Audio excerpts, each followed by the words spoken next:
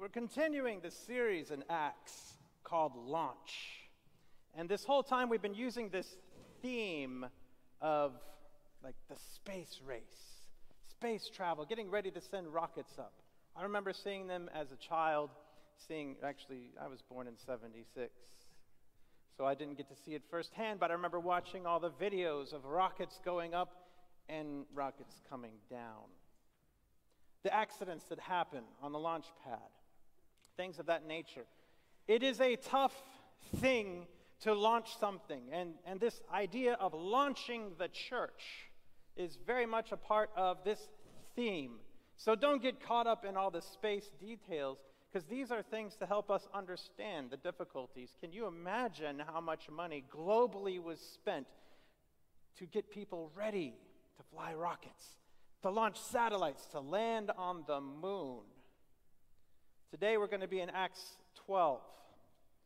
This is called the space race. And I titled that because I'm reminded of this race that happened between the Soviet Union and the United States. Is anybody alive before 69, before July of 69? Anybody alive back then that remembers? Sadly, there's fewer every year, but yes, there's plenty of hands that were up to remember this. And so in thinking of this theme and in thinking of this issue of the space race, I had to watch a few of the speeches that John F. Kennedy gave, President Kennedy gave. And he pledged, what did he say? Who can do it? Who can do it? Before this decade is out, we will put a man on the moon. So yeah, he made this pledge. And in him making this pledge, it was fascinating back then. All the Republicans and Democrats were united back then to make this thing happen, to put a man on the moon. But the Soviets were doing the same thing. And why was it important for the Soviets and for the United States to fight over this space race? Because the prize, there's a lot of bragging rights with the prize. There's a lot of technological advancements if you make it there first. It's a victory in the war against the United States and the Soviet Union. Well, we're not going to be talking about the United States and Soviet Union during this sermon other than to say they represent something. It's not a one-to-one representation of what we're going to cover. So don't mishear me and say, Jeremy was up there preaching about, again, the ills of the Soviet Union, and he wants to nuke them again. No, it's not that. It is not that at all. It's a demonstration. This is an ideological challenge where competing ideas want to be the one that's on top. And where we're dealing with today, we have to go way back in time. We're going to be in 44 A.D. Now, I asked earlier, I'll ask again, was anybody alive that remembers 44 A.D.? Yeah, we got one. There we go. Oh boy, you got to check up all my facts now. So we're dealing with this guy, Herod.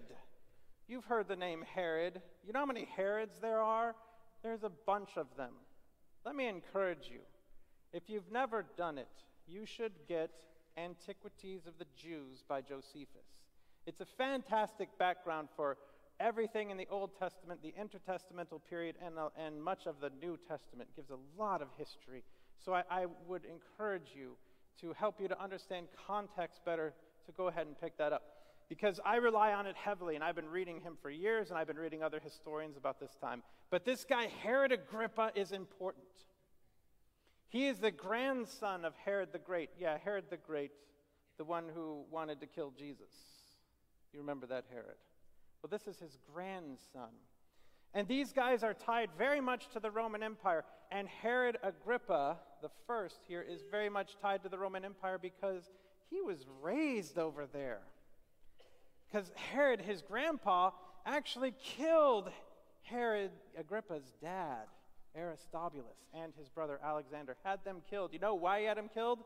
He was afraid they were going to take his throne through conspiracy, but it didn't happen.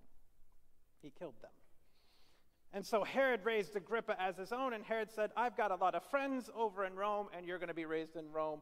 And therefore, he had tons of connections over in Rome.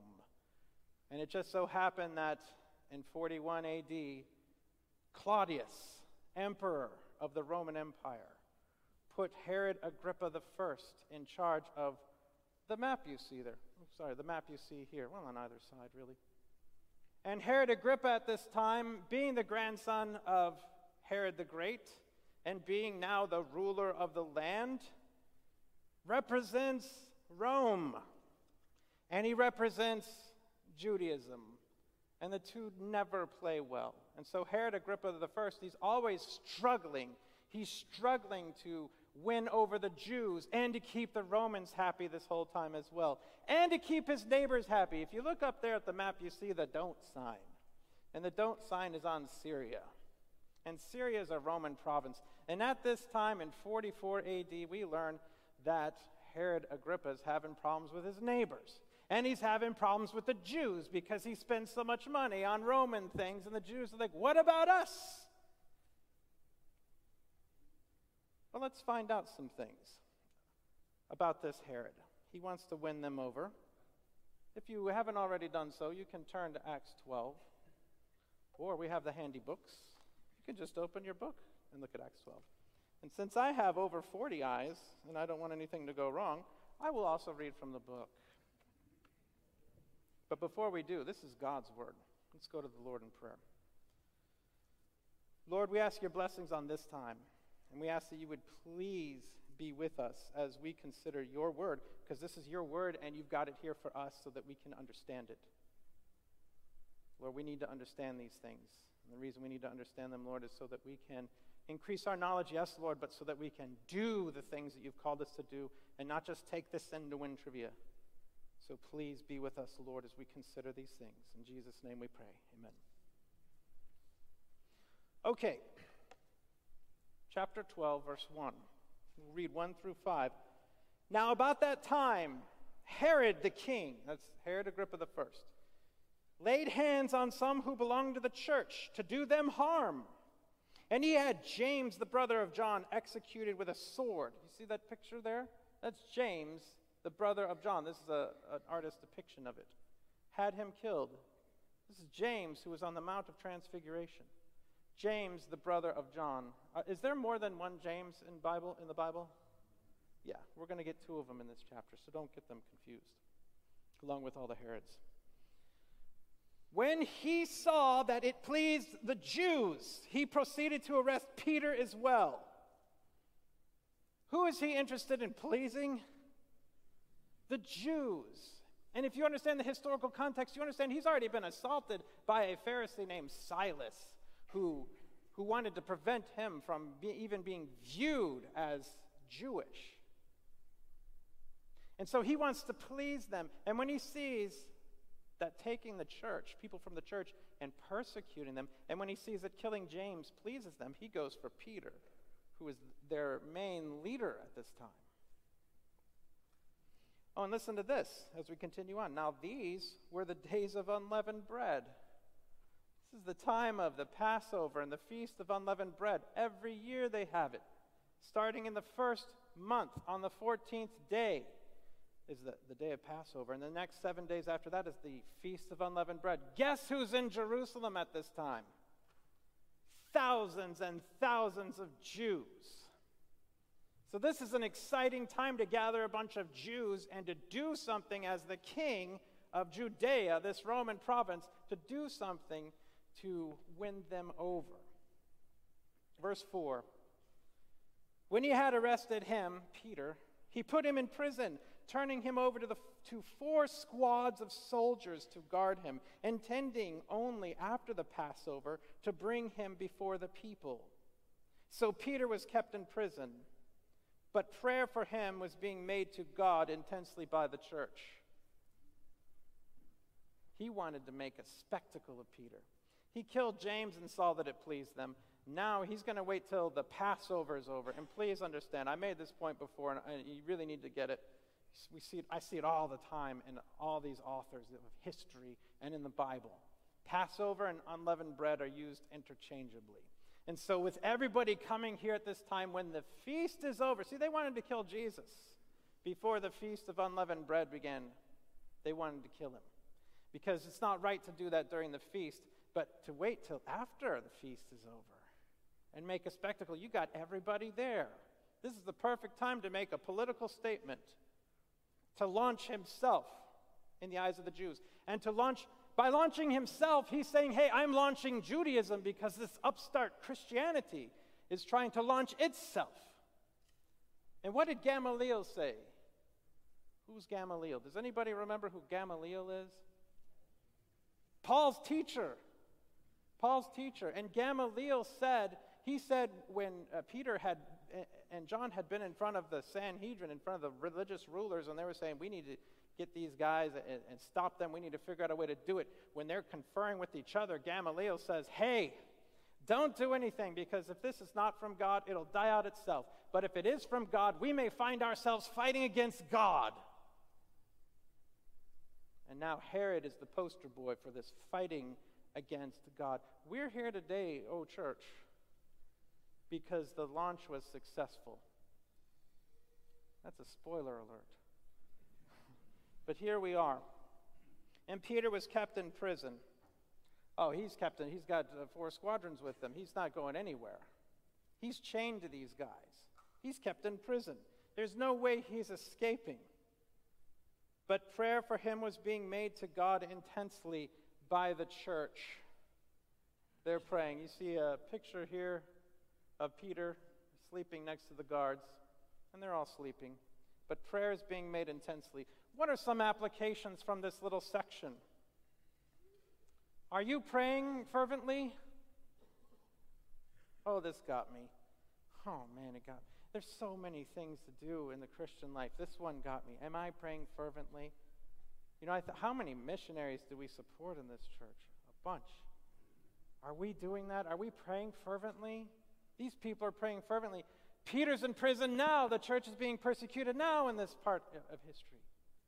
And they're praying fervently. And it's nighttime, and they're praying fervently.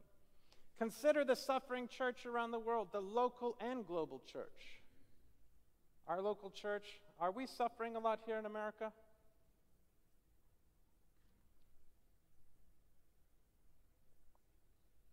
I got a yes and I got a no.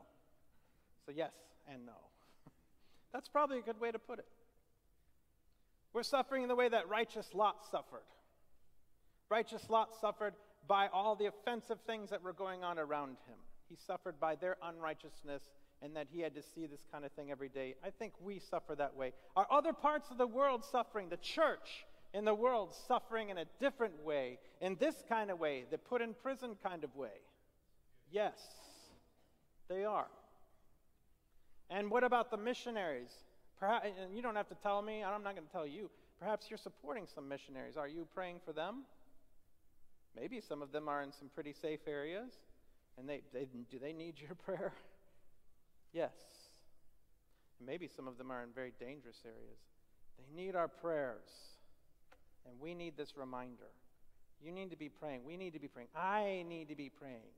And I find the things that help me best are the reminders. And my brothers and sisters in Christ who keep me accountable to that sort of thing. And then the opportunity of, hey, let's stop and pray. My wife's a good one. Let's stop and pray about that right now. Love it. We need that. We need to do it. Voice of the Martyrs. Anyone hear Voice of the Martyrs? You know, you can, one person, okay. So, Voice of the Martyrs is two. All right. Somebody get 3? Anybody get 3? Give me 3. Somebody give me 4. Sold. Voice of the Martyrs is a non-profit Christian organization. Orthodox believers, not the Orthodox Church, but they believe correctly. And they have all this information about the suffering church worldwide. They help to relieve their suffering, and they really covet prayers of people. They want prayer in the church because of things like we're going to read today. So you can go check out Voice of the Martyrs. You can adopt a child through the different World Mission Funds or the different organizations to adopt a child. You could adopt some people that are out there suffering. So if the Lord puts it on your heart, and by the way, I've got applications here. You know what? You may get some ones that aren't on the slide, and that's great. So you could go there and check it out. Now, James died, though. They prayed. James died. Now, they're praying after James died because Peter's been taken. But do you think maybe they prayed when James was taken? I bet they did. Notice that sometimes the answer from God is no. Please deliver him. No, because God has other plans. He's the master of time and space. And as the master of time and space, he also knows everything, and he manages countless variables. You don't know why James had to die, or why God says no sometimes. I know this, it's for your good and my good. So whether we live or we die, we live for Christ, we die for Christ. It's all for God's glory. And so that's what we see. Sometimes his answer is no, sometimes his answer is yes. Let's read the next section all the way to verse 19, starting in 6. On the very night when Herod was about to bring him forward, when Herod was about to bring Peter forward, Peter was sleeping between two soldiers, bound with two chains, and guards in front of the door were watching over the prison. He's going nowhere. And behold, an angel of the Lord suddenly stood near Peter, and a light shone in the cell, and he struck Peter's side and woke him, saying, "Get up quickly." Can you imagine this is happening? There's guards asleep right there. Get up quickly. This is a miracle. This is a miraculous intervention that God is allowing here. And his chains fell off his hands. They fell off. Because God is the master of time and space and sleep, as it turns out. Ooh, you could pray for some deep sleep. And the angel said to him, "Put on your belt and strap on Peter." He said to him, "Wrap your cloak around you and follow me." And he went out and continued to follow, and yet he did not know that seeing a vision. You ever?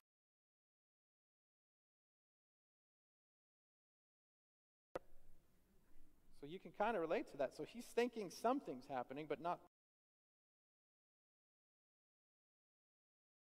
Second guard. The first and second guard are not stopping.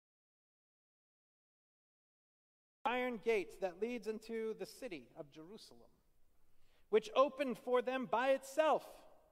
God is the master of time and space. He can open doors that are shut without human hands. And they went out and went along the one street, and immediately the angel departed from him. So there was a time when the angel was with him, and then a time the angel left him.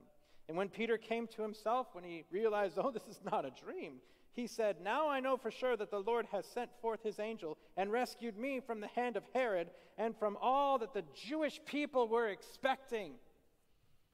This is Herod's plan and all that the Jewish people were expecting. They are excited to shut up these Christians, prevent them from launching.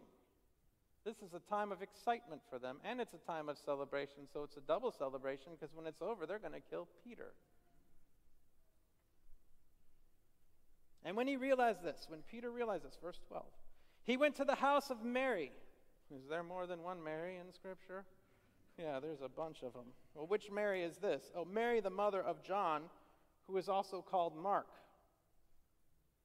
Look at all these names. John, who's also called Mark. When you're researching things, a lot of times I will see certain commentators get tripped up on names. People can have different names, just so you know, in history. I try to hammer this into my kids so that they understand. Sometimes a person's called one thing here, and sometimes a person's called one thing there. But this is cool because this is John Mark. John Mark's mom's house. This John Mark's going to be important, and we're going to see here in a minute why. But they're all gathered there, where many were gathered together and were praying. That's that picture you see up there. They're up there praying. And when Peter knocked at the door of the gate, a slave woman named Rhoda came to answer. And she recognized Peter's voice. She recognized his voice in the same way that Mary Magdalene recognized Jesus' voice in the garden, in the tomb where Jesus was buried. And Jesus said to her, "Mary." And then she said, Rabboni, teacher. So Rhoda knows Peter's voice. Because of her joy, she did not open the gate. That's kind of funny. But that shows you. Look how excited she is. She's so excited. Oh, it's Peter. It's Peter. I got to go tell everybody it's Peter. Peter's still sitting there. I mean, this was a jailbreak. Anyone ever been involved in a jailbreak where you were left at the door? No? Okay. Well, you could imagine his tension. But ran in and announced that Peter was standing in front of the gate. Verse 15, they said to her, you're out of your mind. But she kept insisting that it was so. If only she had opened the door. They said, it is his angel. So I thought maybe his guardian angel had come to announce Peter's dead. So they're pretty sad. I mean, it looked like he's going to be taken and he's going to be killed. But Peter continued knocking. And when they had opened the door, they saw him and were amazed. Rhoda was right. For all you Rhodas out there, any Rhodas? Well, if you find one, she's right. But motioning to them with his hand to be silent, because they're super excited now. Oh, it's Peter. It really is Peter. He described to them how the Lord had led him out of the prison. And he said, report these things to James and the brothers. Then he left and went to another place. I reported to James. This is not the James that was just killed, by the way. This is James, the half-brother of Jesus. James, the son of Mary and Joseph. Because Joseph and Mary had other children. According to Scripture, Joseph and Mary waited until after Jesus was born to, I don't want to say, but they had other children. So report these things to James. We're going to see James in chapter 15 in 3 more weeks. 3 weeks from now, we're going to see that James. So that's the James that's being talked about. So go and report these things to him. And then he left and went to another place. Because when you do a jailbreak, you don't stick around in the city for anyone to find you. Now, when day came, there was no small disturbance among the soldiers as to what could have become of Peter. When Herod had searched for him and had not found him, why didn't he find him? Because then he left and went to another place. When he had not found him, he examined the guards and ordered that they be led away to execution. Because if you're a Roman guard and your prisoner gets away, you suffer the same fate that the prisoner was supposed to suffer. So if it's lashes, it's lashes. If it's death, it's death. It's Roman law. Then he went down and Herod Agrippa is the king of Judea. He's also the Roman governor. And so he exercises Roman law, and these guys are dead. Then he went down from Judea, that is, Herod went down from Judea to Caesarea and was spending time there. So he's going to go down to Caesarea and spend time there, which we're going to cover that in a second. But let's look at some applications for this section of 6 through 19. Persecution from the state is a reality. And it's something that we must be prepared for. Even the good old US of A might become a place of persecution. Persecuted for your beliefs. Persecuted for the gospel. Persecuted because we have the message of the good news that Jesus died for sinners. And he died in their place. You know there's no sin that you can commit that is so ugly that Jesus' blood can't cover it? You know Hitler? No, let's scrap Hitler. His blood can cover Hitler. You know bin Laden? It's 9/11. You know Jesus' blood is strong enough to cover the sins of Osama bin Laden. And that was one of the people I used to pray for, that he would come to know the Lord. Saul turned Paul, a great persecutor of the church, came to know the Lord and was an amazing asset. But they're assaulting, the government is assaulting, and we must be prepared. Even in this Christian nation, which it's a more pagan nation. And we are Christians living in a secular nation, and we need to be prepared. God is our only rescue and not the state. If you've been alive as long as I have, you should know that, you go vote. Go ahead and vote. They want your opinion. Give them your opinion. Go vote. But that's not going to save you. If you're sitting there waiting for, well, once the Republicans have everything, we're safe. Or if you're a Democrat, once the Democrats run everything, we're safe. You're never safe when you're trusting in the state. You're safe in trusting in God. He's the rescue. He did a divine rescue here. He blinded their eyes so that they could not see as Peter walked away. Do you think if they were awake and there was no angel and Peter just loosened his cups that he would have made it out of there? No. This is divine intervention. God is the rescue, and through the prayer of his people, God intervenes. So we must band together in unity as they were united with each other and took care of each other. Notice that Rhoda didn't then run out and tell Agrippa, hey, Peter's fine.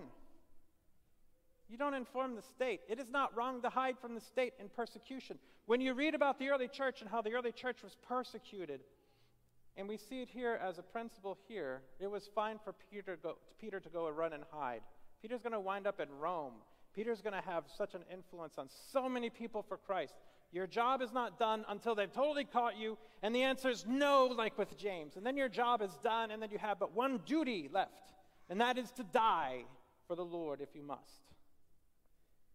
But until then, it's not wrong to hide from the state in times of persecution. But if they catch you, it is never right to deny Christ. All right.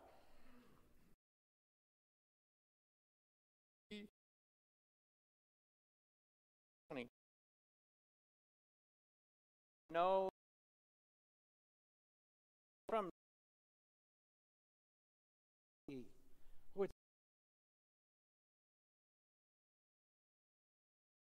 the religious Jews are not fond of Caesarea, including glad.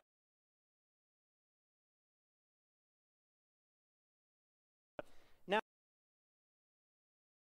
I agree with the people of Tyre and Sidon. Look at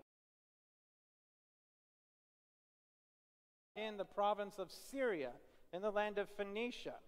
He's very angry at them.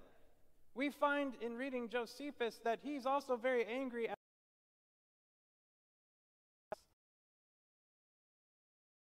to go to the biggest cities. He actually